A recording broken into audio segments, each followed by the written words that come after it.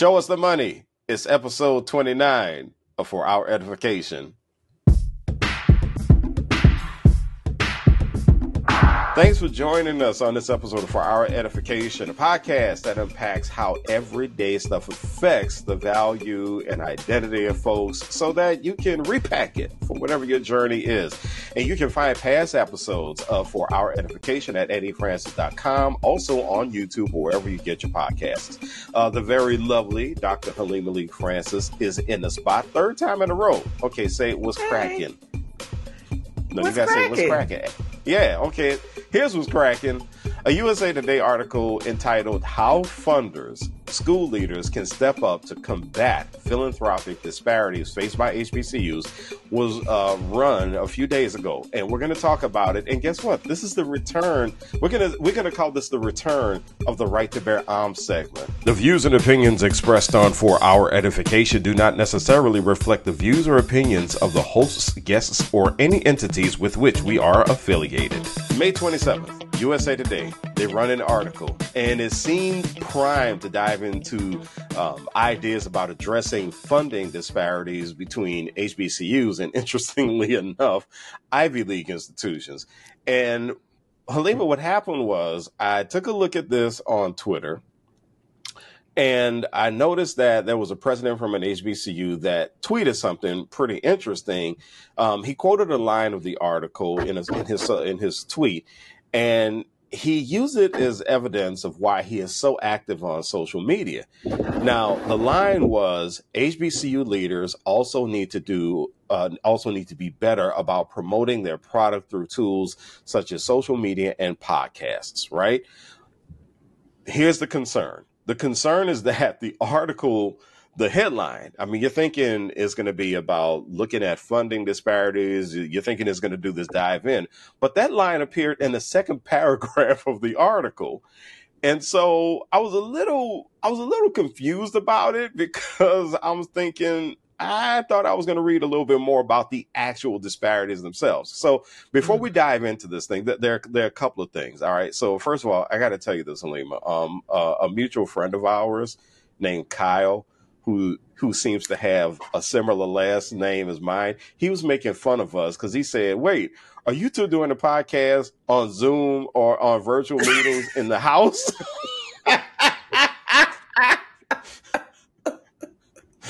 Maybe. So Kyle, you watching this? You mind your business. All right. You mind the business that pays you and not philanthropic dollars. Don't worry about where I am. But there are 3 points I want to make about this before we dive in. And I really want you to make this almost like your Right to Bear Arms philanthropic masterclass on higher ed funding. But the first thing is this. Number one, I want to be very clear that this is not an attack on the writer. It's not an attack on the people who are quoted in the piece. It's an expansion. It's an expansion on this conversation through a little bit of analysis on the article. The second thing, for our edification, see what I did there?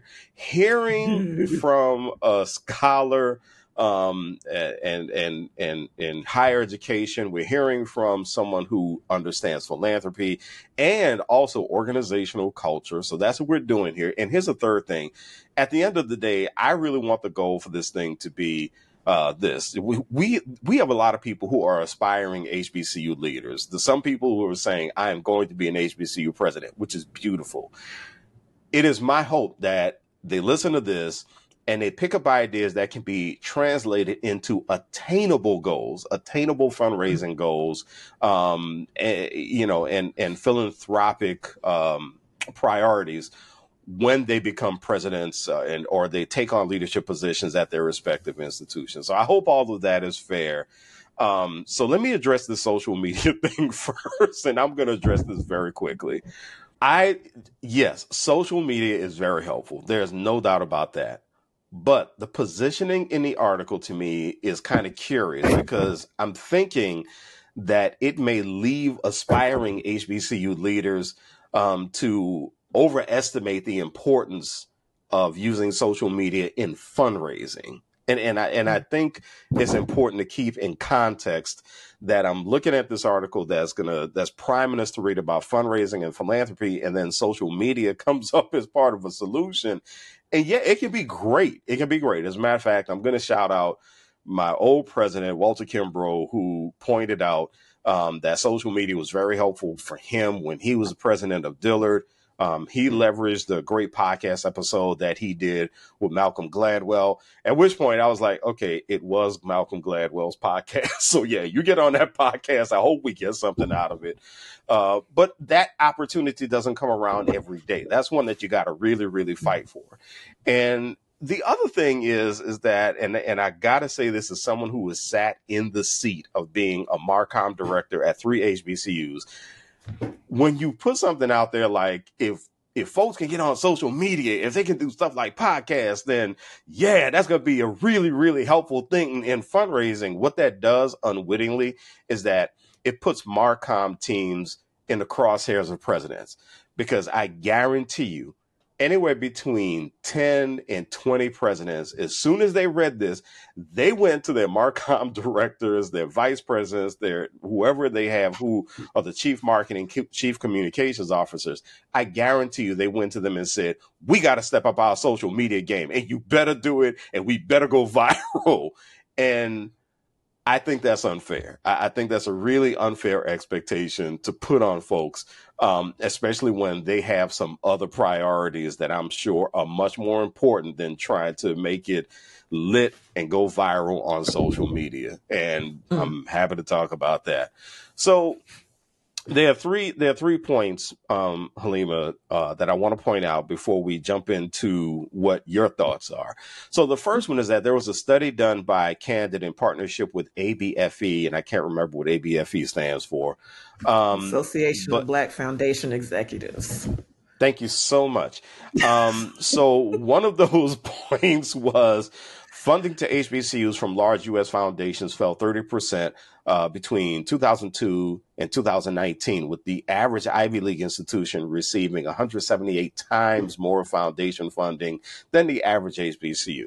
Point number two that was brought up in the article, from 2015 to 2019, HBCUs received $303 million compared to a combined $5.5 billion to 8 Ivy League institutions in that same period.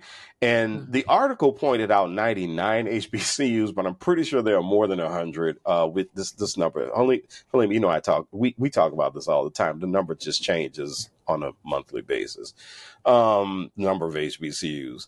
But still, if you're talking about multiple compared to only 8, yeah, that's kind of jarring. And then the third point I want to bring up for reference is that HBCUs make up 3% of U.S. colleges and universities. However, HBCU grads tend to make $900,000 more than Black graduates of predominantly white institutions or Black workers without college degrees. So I bring up those data points because, first of all, there's that big gap. But then that last data point, I think, calls attention to the fact that the value is there when it comes to HBCUs. And I thought for this article, that was a perfect launch point to give more, to put more meat on the bone when it comes to talking about philanthropy and fundraising for HBCUs. So with all that stuff being said, and I'm going to shut up. First things first, you, dear lady, did a great dissertation that actually covered a lot of this stuff. And so talk about your dissertation, but then also, and I'm sure they're going to fold this into your dissertation description, but also fold into that your observations about, first of all, just to set the table for folks for their knowledge, how philanthropy works in general in society. That's a lot. Thank you. And thank you, Eddie, for opening the door for this conversation. Because I think it compels us, the article compels us to look at a few issues with a level of intentionality that sometimes goes missing when we're looking at things like philanthropy, when we're looking at fundraising, when we're looking at representation, equity questions, all of those things. So I do think that the article presents us with that opportunity. Yeah. My dissertation was on the Kresge HBCU initiative, and it was really focused on understanding the impact of the initiative some probably 10 years after the sunset or the conclusion of that initial body of work. So the Kresge HBCU initiative was a 5-year, $18 million program to really grow fundraising capacity at HBCUs. And the focus was on 5 institutions.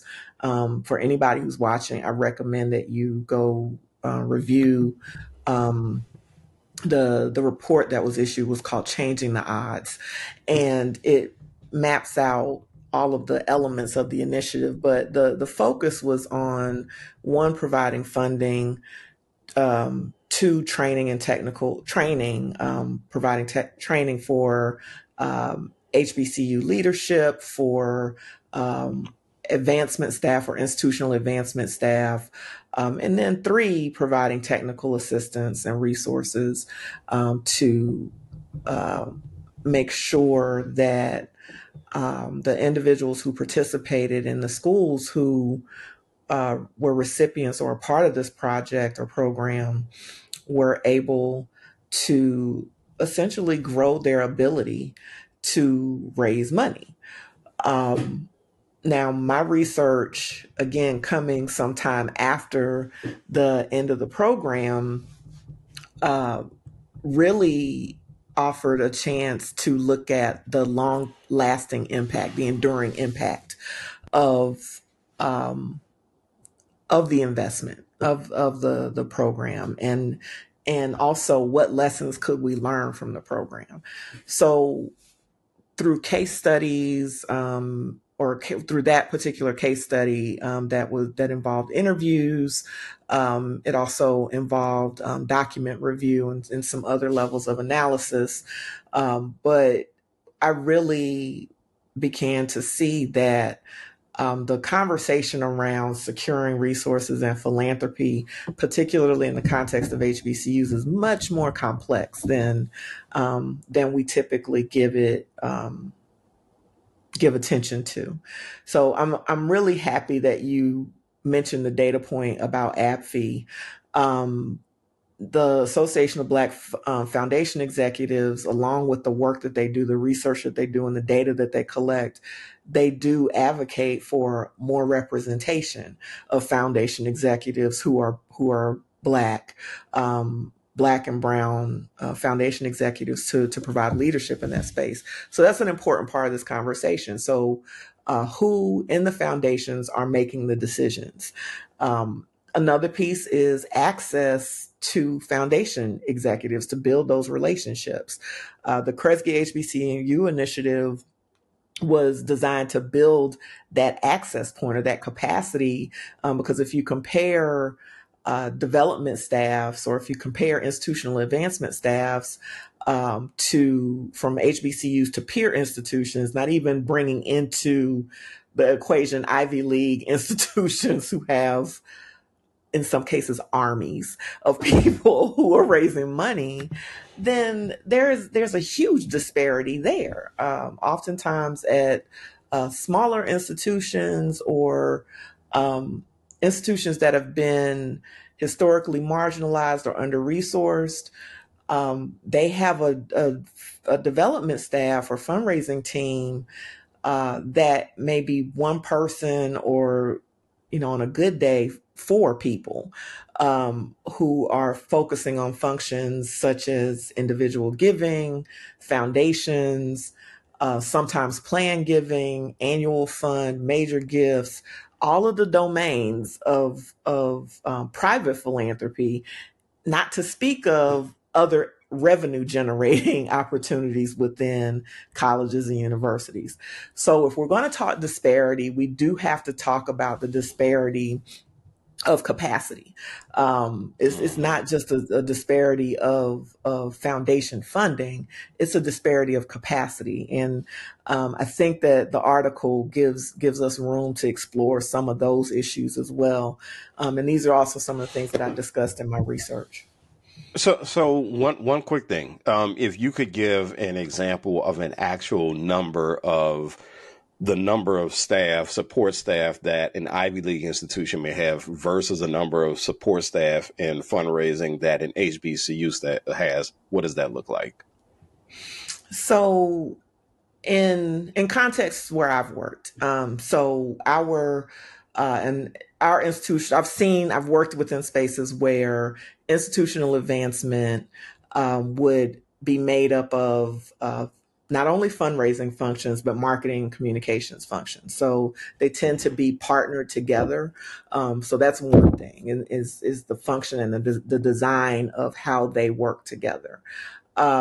In some institutions I've seen where I've worked, and these aren't Ivy League institutions. These are perhaps elite institutions, usually private, with endowments in the neighborhood of $3 billion to $5 billion. For our annual fund alone, there would be about 7 people dedicated, and that's annual giving. When you get to major gifts, the major gifts team would sometimes be double that. So that's 14 people or so. So we're already at 21 people. Your communications team, you have somebody who's responsible, maybe 2 people responsible for digital marketing. You have somebody who's responsible for strategy. You have someone who's responsible for direct appeals, so the mail appeals that go out and those kinds of things. Again, staff of like at least 7 people to be wholly functional. And then that's marketing, and that's marketing and communications just in development, not at the university level. Not at the university level. Oh, so these people are they're responsible for development, marketing, and communications. And then the university communications are sometimes housed in a different space. So they're housed in a different function within the university. They might be a part of that function, but they're engaged. They have very clear divisions of responsibility. So you'll have somebody who is focused on alumni communications versus someone who's focused on the appeals. They're not always the same people, but they support one another. Nice. They work together. So then that brings us to alumni affairs, right? So you have a different function for alumni affairs because your alumni are they're one of the major constituencies of the university.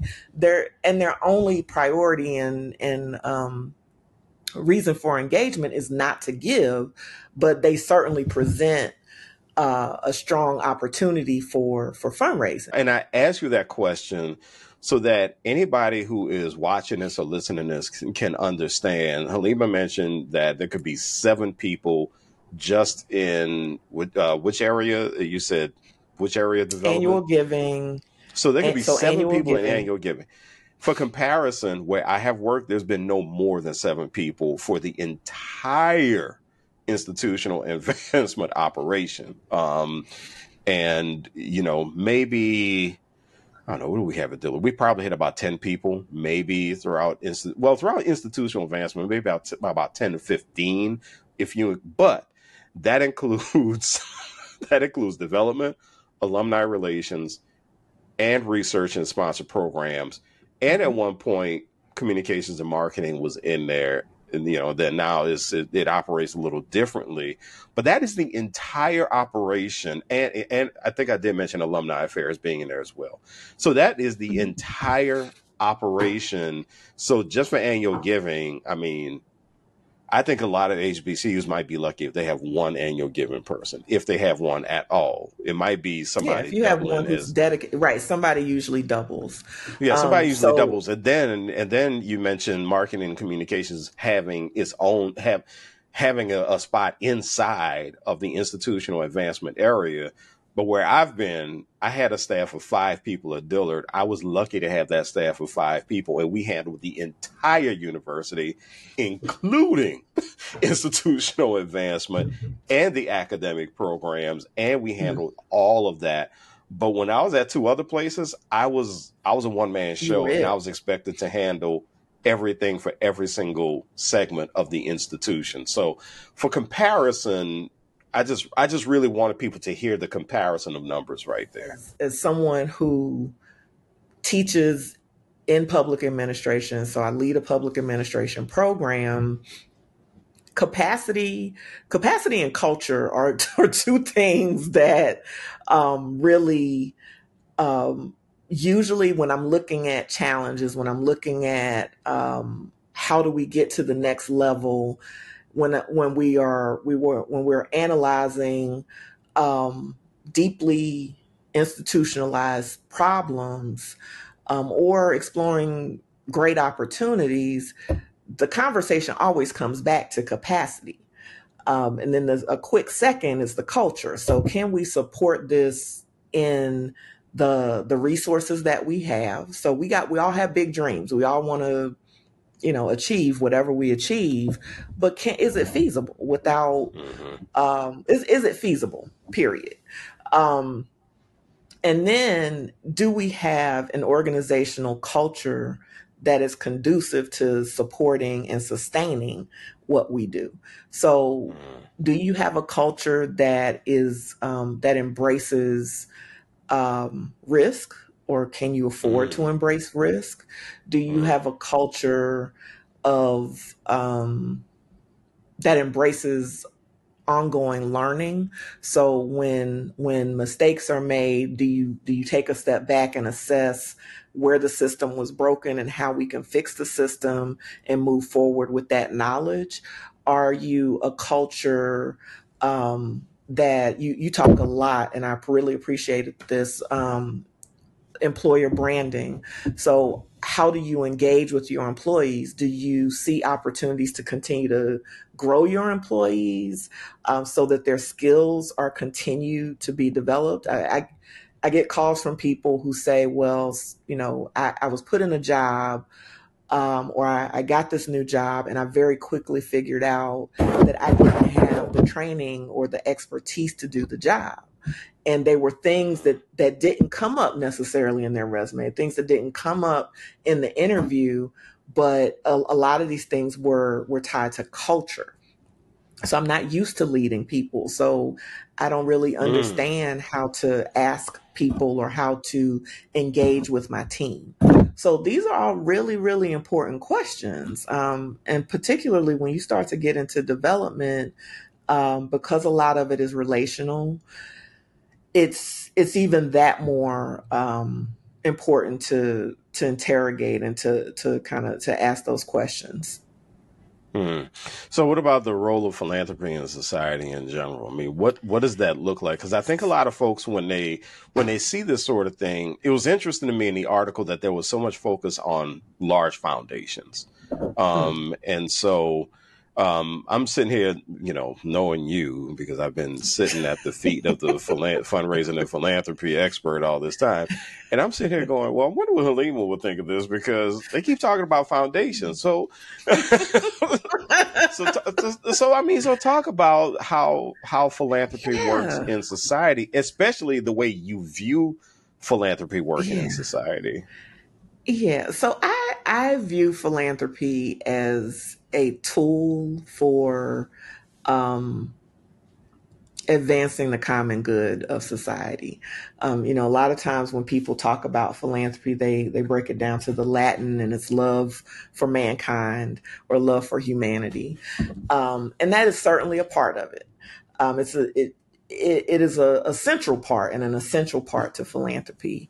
However, philanthropy has the ability to operate and work in some diverse ways and beyond a moral imperative. And I talk about oftentimes what we see in philanthropy is not always good. Like it's not always inherent, but it's subject to what the philanthropist's interpretation of good is, right? So if you have a donor who seeks to build a labor force, and this is one of the historical kind of narratives of philanthropy for HBCUs. If you have a donor who at a point in time has the ability, capacity, and a certain set of beliefs around developing a labor force or educating a group of people in a certain way, then their dollars are going to follow that mission, usually. So philanthropy has the ability to shape our society. Literally, it's an infusion of funding and resources that has the ability to provide hospitals and medical institutions and research, provide things like education. So very quickly, if you start to think about philanthropy in the framework of its societal shaping capacity, you really quickly start to see that many of the anchors of our society, many of the critical elements of our society, philanthropy has played a role in, whether it be testing out ideas, whether it be implementing things. The nature of philanthropy, it moves faster than a lot of other domains of public service and public administration. So if you look at it, oftentimes philanthropy is called the third sector. So if you look at it alongside government, corporate, and then philanthropy and nonprofits together with that, then you start to see that the movement of resources is a lot different. It's a lot more independent. It is in some ways a lot less regulated. So there are implications for all of that in terms of how philanthropy plays a role in shaping what we see.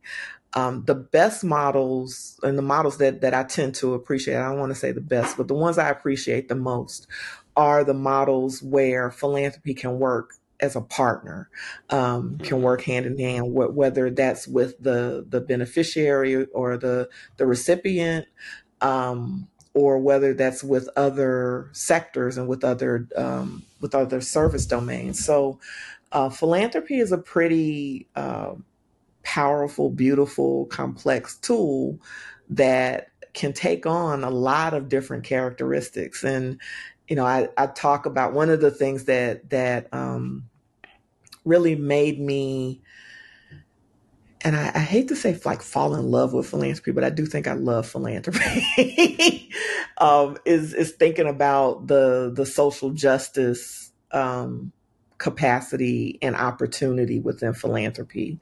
At different points in history, we've seen that when a change needs to be made, and the article references this in talking about the infusion of funding in the wake of the George Floyd murder. But philanthropy has the ability to change the tide. It has the ability to amplify and bring visibility to some issues that aren't always popular or aren't always given the attention that they deserve. So there's a tremendous amount of power in philanthropy. And I go back to the representation of foundation executives and the representation of philanthropic advisors, having people of color sit in those seats and having access to those tools and influencing that lever of change is critically important. So I see a lot there within philanthropy. You're listening to, or you're watching, For Our Edification. I'm Eddie. She's Alima. And just a couple of things to note, by the way. We do have a couple of episodes For Our Edification dedicated to philanthropy. So there's episode 8, which is Understanding Black Philanthropy. 2 friends of yours, and you had a really, really cool conversation in that episode. And then episode 11, understanding or having what does it mean to have a philanthropic identity? identity, which is yet another great conversation that Halima led right there. And so I wanted people to get an idea of what exactly goes into all of this. So, all right, so let's talk about another area where you are pretty well versed, and that is understanding higher education itself. Because and I don't mean to give the guy who wrote the article a hard time. Because I did look him up, and he actually writes a lot about diversity, equity, inclusion. And so this article seemed to really mean something to him to write it. But it's only an 800-word article about a pretty heavy topic and a pretty involved topic. And so I think a big piece of this is that I think people who don't understand higher education might have been left with the impression that there are only two ways for an institution to raise money: tuition and donations. And so what are other ways the colleges and universities, especially privates, what are other ways the colleges and universities make revenue, raise money? Yeah. So one thing, and I'm glad you talk about the positioning of the article, because what it did for me, it made me curious to revisit research and areas, because my doctorate is in higher ed administration. So one thing that makes me do is really think about the contexts within that higher and post-secondary education institutions operate within. So things like historical context, social contexts, place, classifications, all those different domains. So this article, one thing that was interesting was that the comparison point was HBCUs and Ivy League institutions. Not an apples to apples comparison for a lot of different reasons. But nonetheless, I went directly to look at, it made me curious about particularly Harvard's financial report and financial sources. So I went to look at Harvard's financial report for 2022. And I found some consistencies there in terms of revenue. But I also found some interesting points that I'll share in unpacking this thing, because we're packing and unpacking. So traditionally, revenue sources are, and this is for private institutions, tuition, philanthropy, in some cases, federal, state, and local appropriations. That tends not to be so much the case with privates, but it just depends on, again, the context and the environment that they're operating within. Endowment revenue is another area. So people talk about endowment, and endowments are, they function for the long-term financial stability and sustainability of the institution. Endowments kick off revenue, typically somewhere in the 5 to 5.5%, where institutions can use the revenue for their operating expenses, right? So your endowment is important. You're not meant to spend it all, but yeah, I was about to say, because there's some people think you can go to the endowment like it's the bank and you can just take some money out. There's a difference between an endowment and a reserve fund. So reserve funds have a lot more fluidity in terms of how they can be spent. So just think about it in that context. Another area where there is opportunity, I think, for HBCUs is in the area of research and other services and other things that they produce, such as publications. So there are other revenue generating areas. So foundations, very quickly, I mean, philanthropy broadly, yes, is a significant piece of the pie, but foundations, when you look at it, they're one of, 5, perhaps 6 or 7 revenue sources for institutions. And in my opinion, I do think that if we're looking at kind of stability of resources, philanthropy is pretty. It can be high risk Yeah. because a lot of it varies, or there's change based on uh, being directly responsive to what's happening in society in this moment.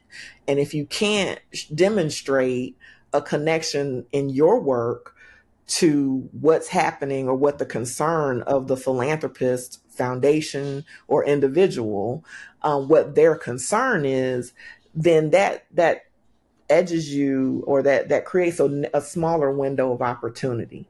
So to me, considering revenue sources of colleges and universities broadly, I think it is very risky to put all of your eggs in the tuition basket. And I think it's very risky to put all of your eggs, or the other eggs that you haven't put in the tuition basket, into the revenue basket.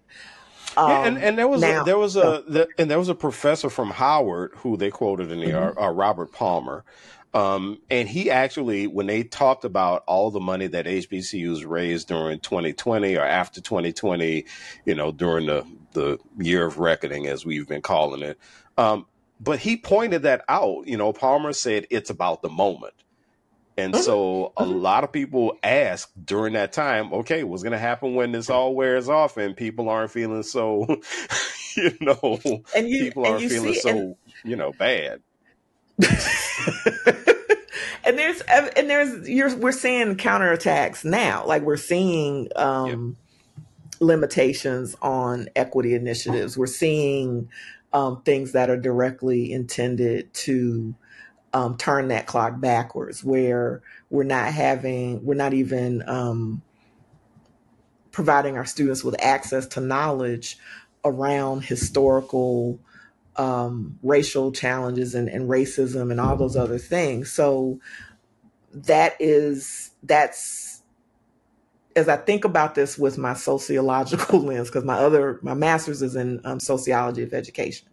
So when I think about this from that perspective, there is a counterbalance. So you may have philanthropy that is awarding millions of dollars in grants in funding, but on the other side, you have policy that is actively prohibiting the execution of that work.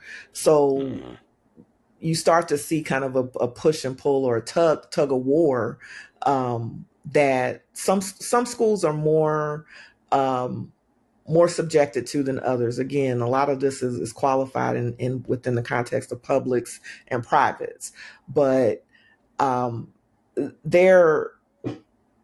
there's a give and take in the philanthropic world, and it doesn't operate kind of independently of everything else. It is a lot more flexible, but it can be risky to put all of your eggs in that basket. So for me, models that are a lot more broad and holistic and diverse, because at any given time, like endowments, at one point in time when we were looking at the economic downturn, gosh, that was a while ago. It doesn't feel like that long ago, but everybody was saying, it's a liability to have a large endowment, and it was, because it's subject to market. But then at that time, people were saying, you know what? Well, it's great that we have a large pool of annual fund donors. So, as an institutional leader, taking a step back and not getting taking a step back and looking at your fiscal resources, your revenue, your projections for 5, 10, 20 years. So the legacy of the work that you do at the institution, looking at it from a fiscal sustainability lens will very quickly pull you out of the conversation of being dependent on philanthropy and certain types of philanthropy. Foundations are wonderful partners. They are wonderful partners. but I'm not an advocate. I'm not even an advocate of being dependent on individual donors. So relying on your alumni base is important. But what if something happens where you are producing a base of alumni who aren't able, producing a base of alumni who are facing recession and job loss, so you're not going to be able to fundraise from that same population the same way. How do foundations and other funders measure the profile, reputation, and potential ROI when it comes to an institution that they might be looking to work with? And the other thing is that people they want to make this such a public conversation all the time. And it always turns into, well, the people have to see that we are working really hard to make them. And I'm like, no, you don't have to make it a public conversation. Move in silence, follow the Lil Wayne philosophy, be lasagna. G's move in silence like lasagna. You don't have to tell everybody what you did. You don't have to tell everybody you got a check. Not everybody needs to know you got a check, and so, but wait, what were you about to say? So I was about to say that your perspective on media engagement and doing so in a thoughtful way. One thing I really appreciate about that is that you focus on analytics. So you like to bring analytics into the conversation. So if you start to kind of chart what the story that went viral, the impact that it stands to have, you get a peak of recognition, and you get a peak of maybe even an influx of funding. But the question is then, how do you keep the downside of that slope from happening? Because it's a peak and a valley, peak and valley, peak and valley. Yeah. So how do you create a shelf from that peak? So you were here, and I'm doing really bad demonstration of my quantitative data. People just close your eyes, don't even look at me. So you were here, you get this peak, and then the job is not to go back to here, but to use it to maybe get here. So you may not be here because this is a peak. So, but you do need to be higher than what your next lowest level was. So how are you going to build on that story, or how are you going to build on that exposure in a strategic way? So that story can become a way to open the door for visibility, but it shouldn't be your full visibility strategy. Going viral.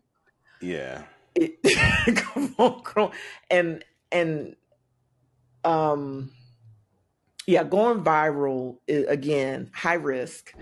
And when I say risk, I'm thinking about it in terms of not only what it stands to produce, but how much control do you have over that? How much can you predict? How much can you control? So risk isn't only we stand to get $50 billion, but risk is how much can you control the notice and the attention that your institution is going to get given the contexts of the market that it's operating in. So if you're thinking about a media market, our media market has a certain set of values or a certain set of things that are trending. You got to jump on the lead. You got to, engage in the conversation that's happening right now. And how much of that is authentically beneficial to you as an institution? What conversations do you need to be in, and what conversations do you want to be in? Right. What is the media appetite for how it positions and treats certain types of institutions, particularly HBCUs? So there's tons of research that talks about media's predisposition to report the negativity of HBCUs. So we hear about all of the accreditation losses. We hear about the shootings on campus. We hear about, there's a few check boxes that we tend to hear about with HBCUs and perhaps urban institutions. But if you do a media audit of HBCU coverage versus, and for the purpose of this article, Ivy League institution coverage, you're going to see very quickly that there is, again, an equity disparity in how institutions are represented.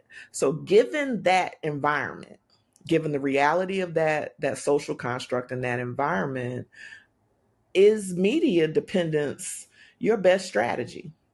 No. And that's a question for you to answer. Not you, Eddie. Oh, I'm sorry. But that's a question. I mean, and I'm an evidence-based decision maker. So I want to know the evidence. And and if the answer is yes for you, then by all means do it. Like I think there's some institutions where media is uncharacteristically friendly, and they tend to be the ones where, and they, I don't have to name them, but they tend to be the ones that are always highlighted in ways, and that creates a different set of challenges. But is the media truly your friend? And what does it take to make the media your friend for some of these institutions? So, or is that is that the best use of your time? So Sorry. No. So but let me explain why, and I want to get back to your answer, but let me explain why. And this is an actual conversation that happened. I was asked about media exposure. How are you going to get us in the media? How are you going to get us in media? And my response was, I went to the university website and it is outdated. So you get your moment in the sun, you get your magical media story, you get billions of dollars worth of exposure, ad exposure out of this story, but your website is outdated. Did you really get what you needed out of it?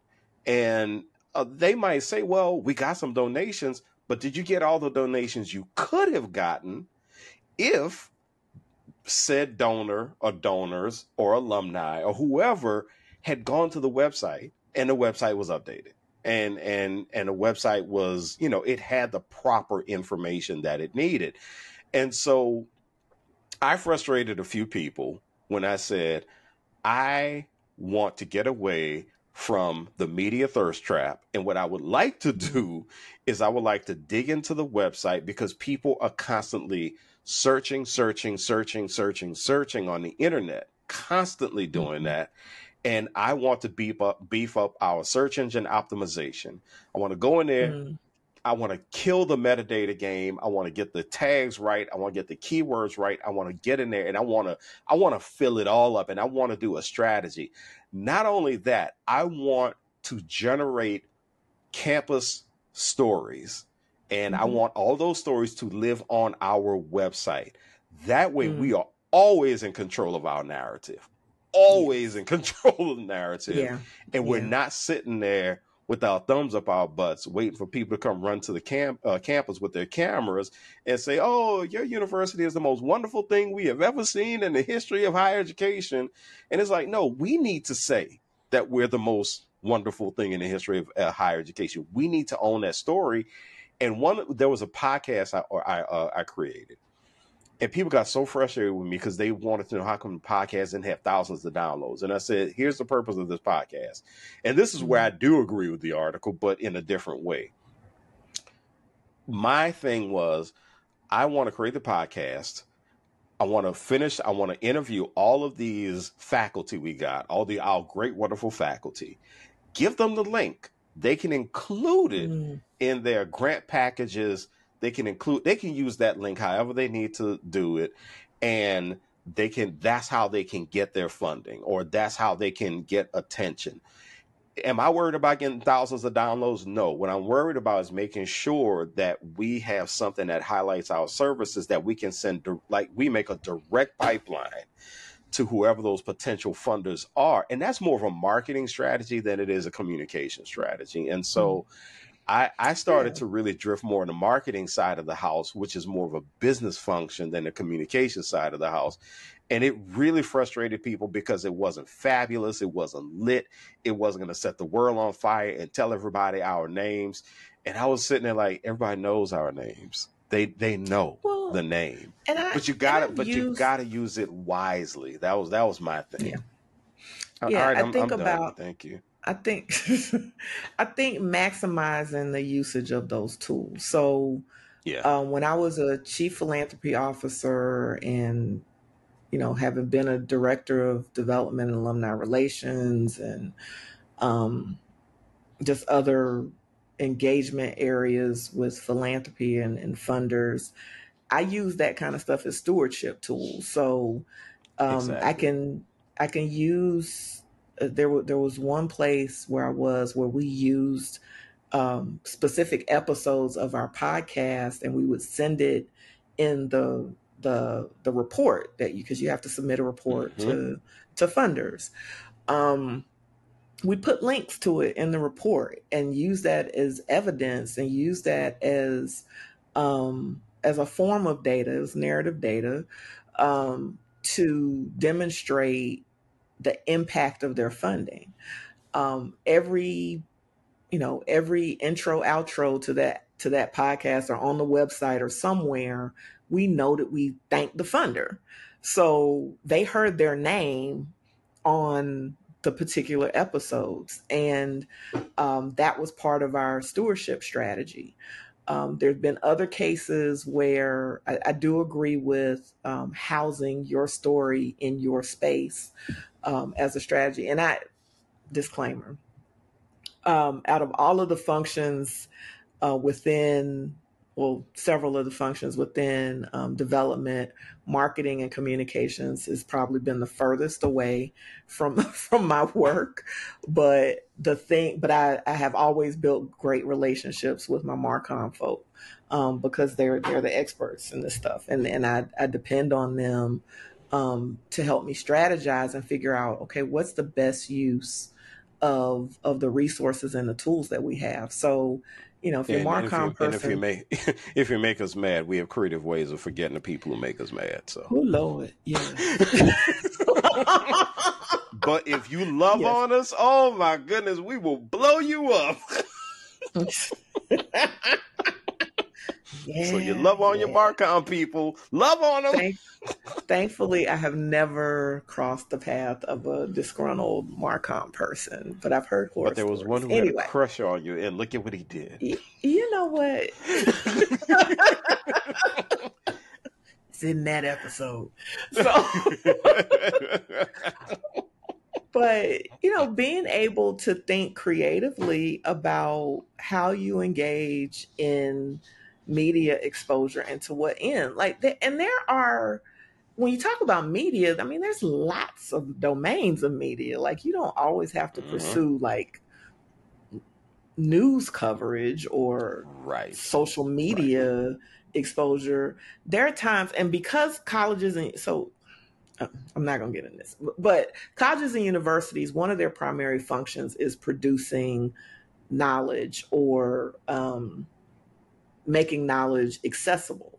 So there are times where you need to be represented in certain industry journals, or you need to be represented in media outlets that are curated a bit differently, that focus on what you do, and they're better positioned to highlight what you do.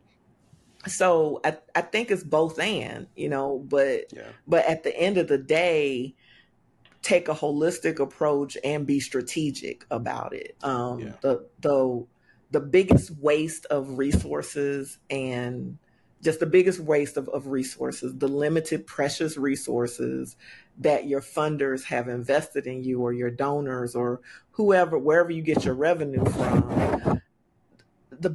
One of the biggest wastes of those resources is to make some knee-jerk, trend-driven decisions that are not their impulse. And to be clear, there's a difference between being responsive and being impulse driven. So recognize the distinction. So that's a very long way of addressing your question, but I do think there is being thoughtful and being strategic about how you engage with media. The other thing I'll add, when you ask the question of how does this have to be a public conversation, I lean more, and this is probably the conservative part of Halima in, you know, under promise and over deliver, conservative part of my temperament, but I tend not to talk unless I got something to say or I really did something. So I'm not talking I'm not talking to announce that it's going to happen. I try to, particularly higher ed, when you're announcing changes in curriculum, when you're announcing things that are governed by other bodies that have to, give you approvals, and that kind of thing. So I tend to like to make a big splash once the accomplishment has been made. So once we've won, and then I can say we won, and this is the work that went into winning, or this is the work that went into this achievement. So I think being, again, strategic and judicious in how and when you engage with the media, what platforms you're engaging on, who gets access to what information, and everything isn't meant to be public. I mean, it's just like, in your mama's house, your family. She said, "I don't want to hear my business out in the street." And it's not a negative kind of thing of I'm trying to hide something, but it is being wise about how much you give, how much access you're giving people, and thereby how much control you're giving people to define the direction of your narrative and the value of your narrative. But that's my big thing, though. My big question with that, and the reason I was asking you this is, do you have foundations? Do you have funders? Do you have people who are, they really judge reputation, or they judge reliability, or do they get that sparkle in their eyes when they see either somebody they're funding or somebody they're thinking about funding? I mean, does it make that big a difference that people have to be in the media making all these announcements, doing all these things? Or is it more about these funders or these foundations saying, listen, just do the work, just get it done, because that's where the real ROI is for us. We want to see you produce, and we don't care whether you make an announcement about it. We just want to know that you're producing. I mean, how does that work? So funders tend to want to make solid, sound investments.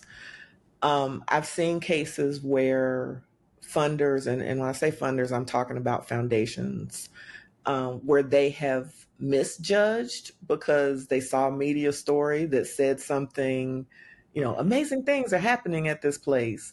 And is it the announcement that happens before the thing actually happens? Is it is it misjudged because of that? Sometimes, okay. Yes. So this is going to happen. It's an amazing place, and I hate the funder damn press releases. Y'all couldn't. I'm just like, we haven't done it yet. Why are we making such a big deal? I mean, it's like, can we write the press release when we do it? I'm sorry. And then the funder calls. The funder follows up. If you have that relationship with the funder, and they're like, "Hey, I saw this article that you're about to do this great thing. How can we support it?" And nobody has a proposal ready. Like, nobody has, the project hasn't been conceptual. There's no concept. There ain't even a concept paper. Forget a proposal with a budget that's fully fleshed out with an evaluation plan and all this. Because I'm like, sorry. Well, no, but this is legitimate because, again, I think one of the groups that's important to talk to is that aspiring HBCU leader. Yes. And I think it's important for that aspiring leader to understand what it means for the rubber to hit the road to get the funding. That's what I want that person to understand. I want to come back to your question about funders' responsiveness, or how funders respond to media media hits, and you always want to see success from the places where you invest and where you support. But I do think that the relationships are a lot more. The one-on-one relationships with funders are a lot more valuable, a lot more predictable. And then again, things you can control. So I can't necessarily control what the program manager at X Foundation is reading. I can't control what they put in their Google alerts to give them a heads up on. What I can control is being able to communicate with them oftentimes. And a lot of times, and this is a practice that I developed, or just it was taught to me when I first started in fundraising, like decades ago. Not too many decades ago, but enough. So reaching out to folk and asking if you can introduce yourself and talk to them.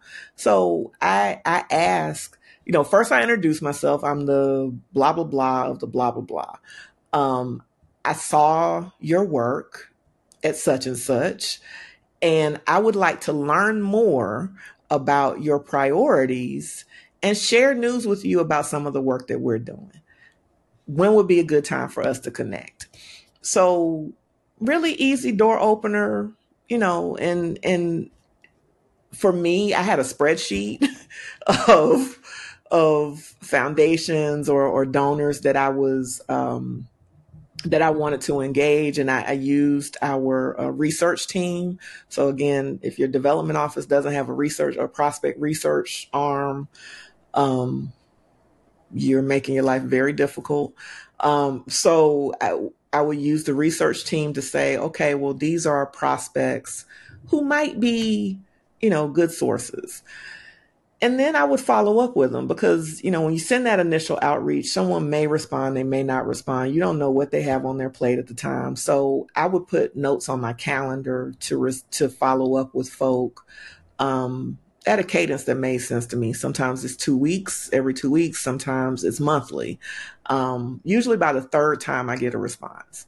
And that has been the case for me when I'm trying to get speakers, when I'm trying to, in the higher profile, the higher, the busier the person may be, the more you may have to send that note. And then being understanding when they do respond to you, to say, hey, you know what, I'm so glad that you responded. I know you have a lot on your plate, so your time is valuable. And what you've done is you've started to build a relationship. And that person, as the representative of that fund, sees that operationally, this organization is more likely to follow through, or operationally, this organization takes a diligent approach might take a diligent approach to the work that they do, because they see how you handle the initial part of the relationship. So I think that while media hits and media coverage will certainly give you that sparkle and splash and give you that initial exposure, I always go back to relationships, and I'm pretty old school with how do we get our foot in the door, because you don't, if you don't have access to the relationship, then it's hard to make the ask if you can't connect with the people. I also work to make sure that the work that I'm doing, or to make sure it's a good fit. So not every funding source or not every funder is going to be interested in the work that you do. I try to play matchmaker sometimes. And again, that goes back to it. So whenever they do develop an interest in what I'm doing, they'll remember that I connected them to another organization.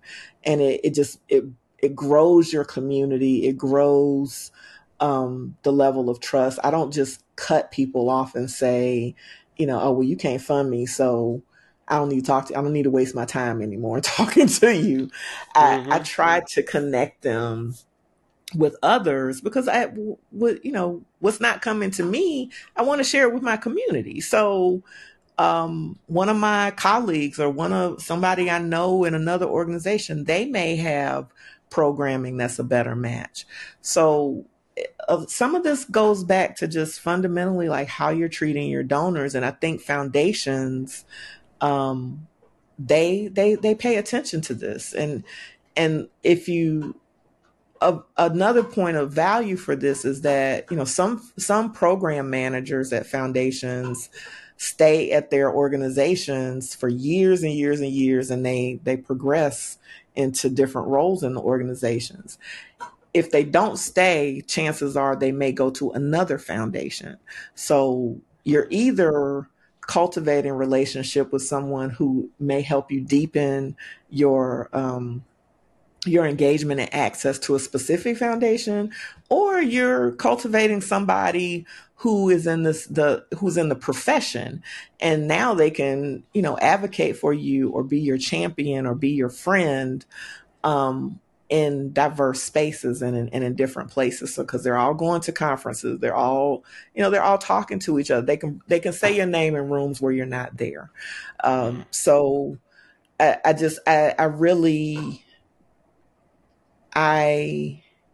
again, another kind of Halima code is that I really put a lot of care into the relationships that I've developed with funders and how I treat funders. Like, I don't just treat them as I need to get the check. I need to close this gift. And I know that there's an urgency that is that is throughout the field, where we operate from a space of crisis. Sometimes we operate from a space of lack, and that produces that desperation. But I think it's critical that we resist it, and we really are thoughtful and caring and compassionate about how we work together to create the change that we want to see. So, yeah. Okay, so let's talk about the way forward. Yes. So the article mentioned a UNCF study, actually a really popular UNCF study, that concluded that HBCUs consistently do more with less, punch above their weight, as UNCF puts it. And that's great. But I can tell you from having worked at 3 HBCUs, that is also very stressful to have to constantly do more with less and to have to constantly punch above your weight class. It wears you down. It burns you out. But I think that a lot of HBCUs can get some of the results that they want to get if they do so in a resourceful way.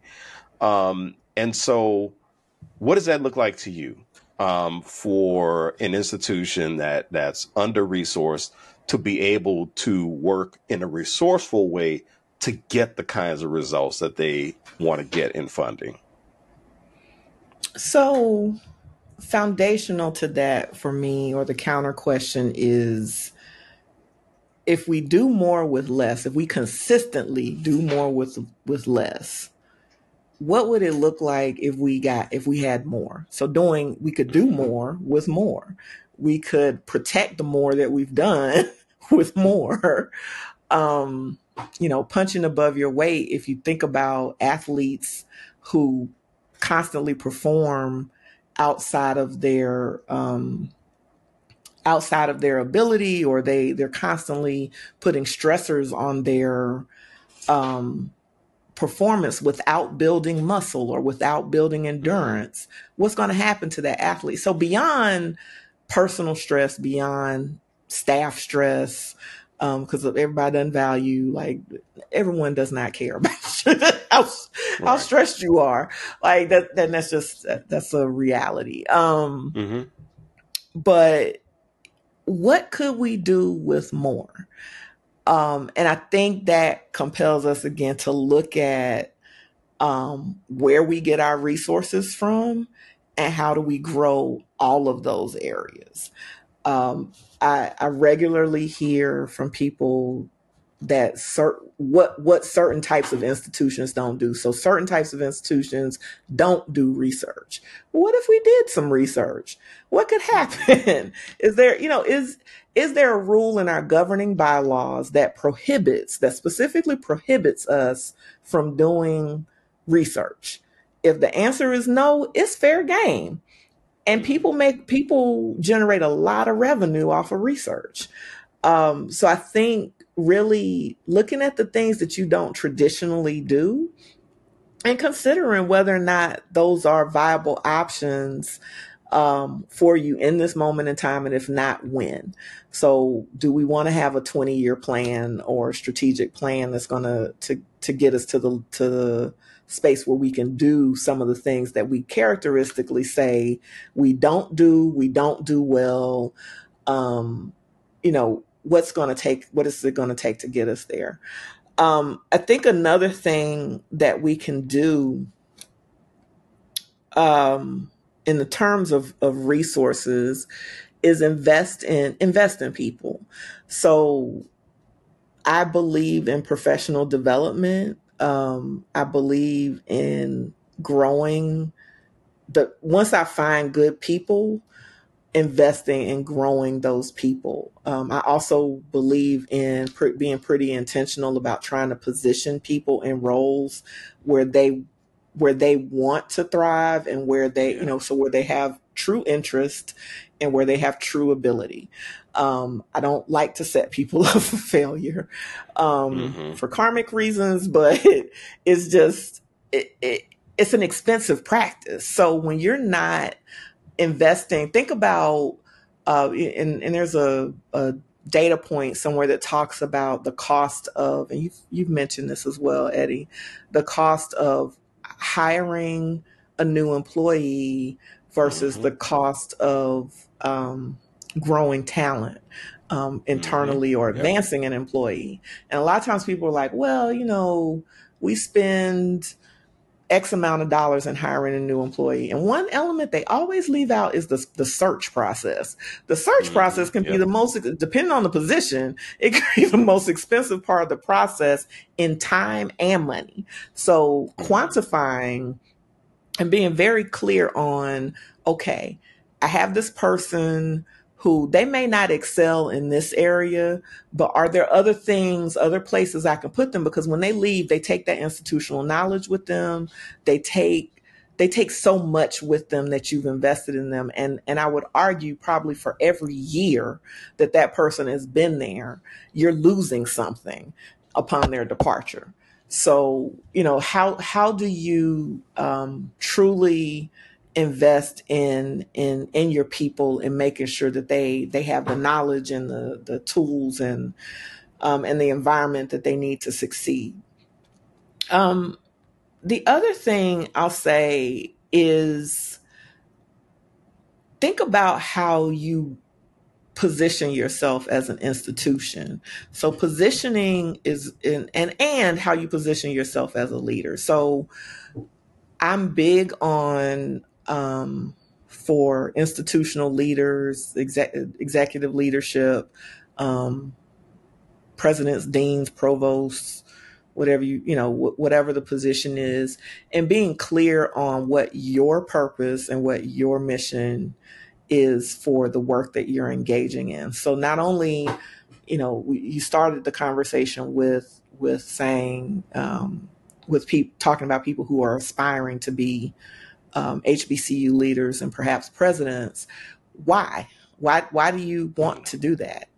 And if the answer is simply because I just want to be an HBCU president, I think you need to spend some more time thinking about it, and think about the change that you want to. Seriously, I think you need to sit down and think about what you want to produce, what you want your legacy to be, and the lineage of leadership, because the school didn't start with you, it's not going to end with you. So what is your legacy in the lineage of leaderships and the identity of this institution? And what are you bringing to the legacy? Is it that you want to to position or to be a part of positioning the institution as in their scholarly endeavors? So do you want to elevate the visibility of faculty research and what faculty produce? Do you want to elevate what students bring to the community or your student community? Do you want to elevate the community impact of the institution? I really appreciate Jelani Favors' Shelter in a Time of Storm, because he talked about the impact of HBCUs in the civil rights movement. And that, to me, I mean, there have been conversations about the anchor impact of colleges and universities and HBCUs. But that, to me, pushes the conversation of how HBCUs position themselves. No, is not every HBCU is going to be this kind of community anchor or be a community anchor in the senses that it's typically talked about. But it's something to explore. So think intentionally about how the institution is positioned. Well, thank you, Halima. Thank you so much. And thank you for joining us on this episode of For Our Edification. Make sure you check out the past episodes at eddiefrancis.com, on YouTube, or wherever you get your podcasts. And don't forget to download, give feedback, and share. Halima, you see, this is why everybody thinks you are just the bomb, the busy bomb. This is exactly why. I am. Think. I'm Eddie Francis. I'm Eddie Francis, and she is Halima Leek Francis, and I use she and her pronouns. Thank you so much for joining us on For Our Edification.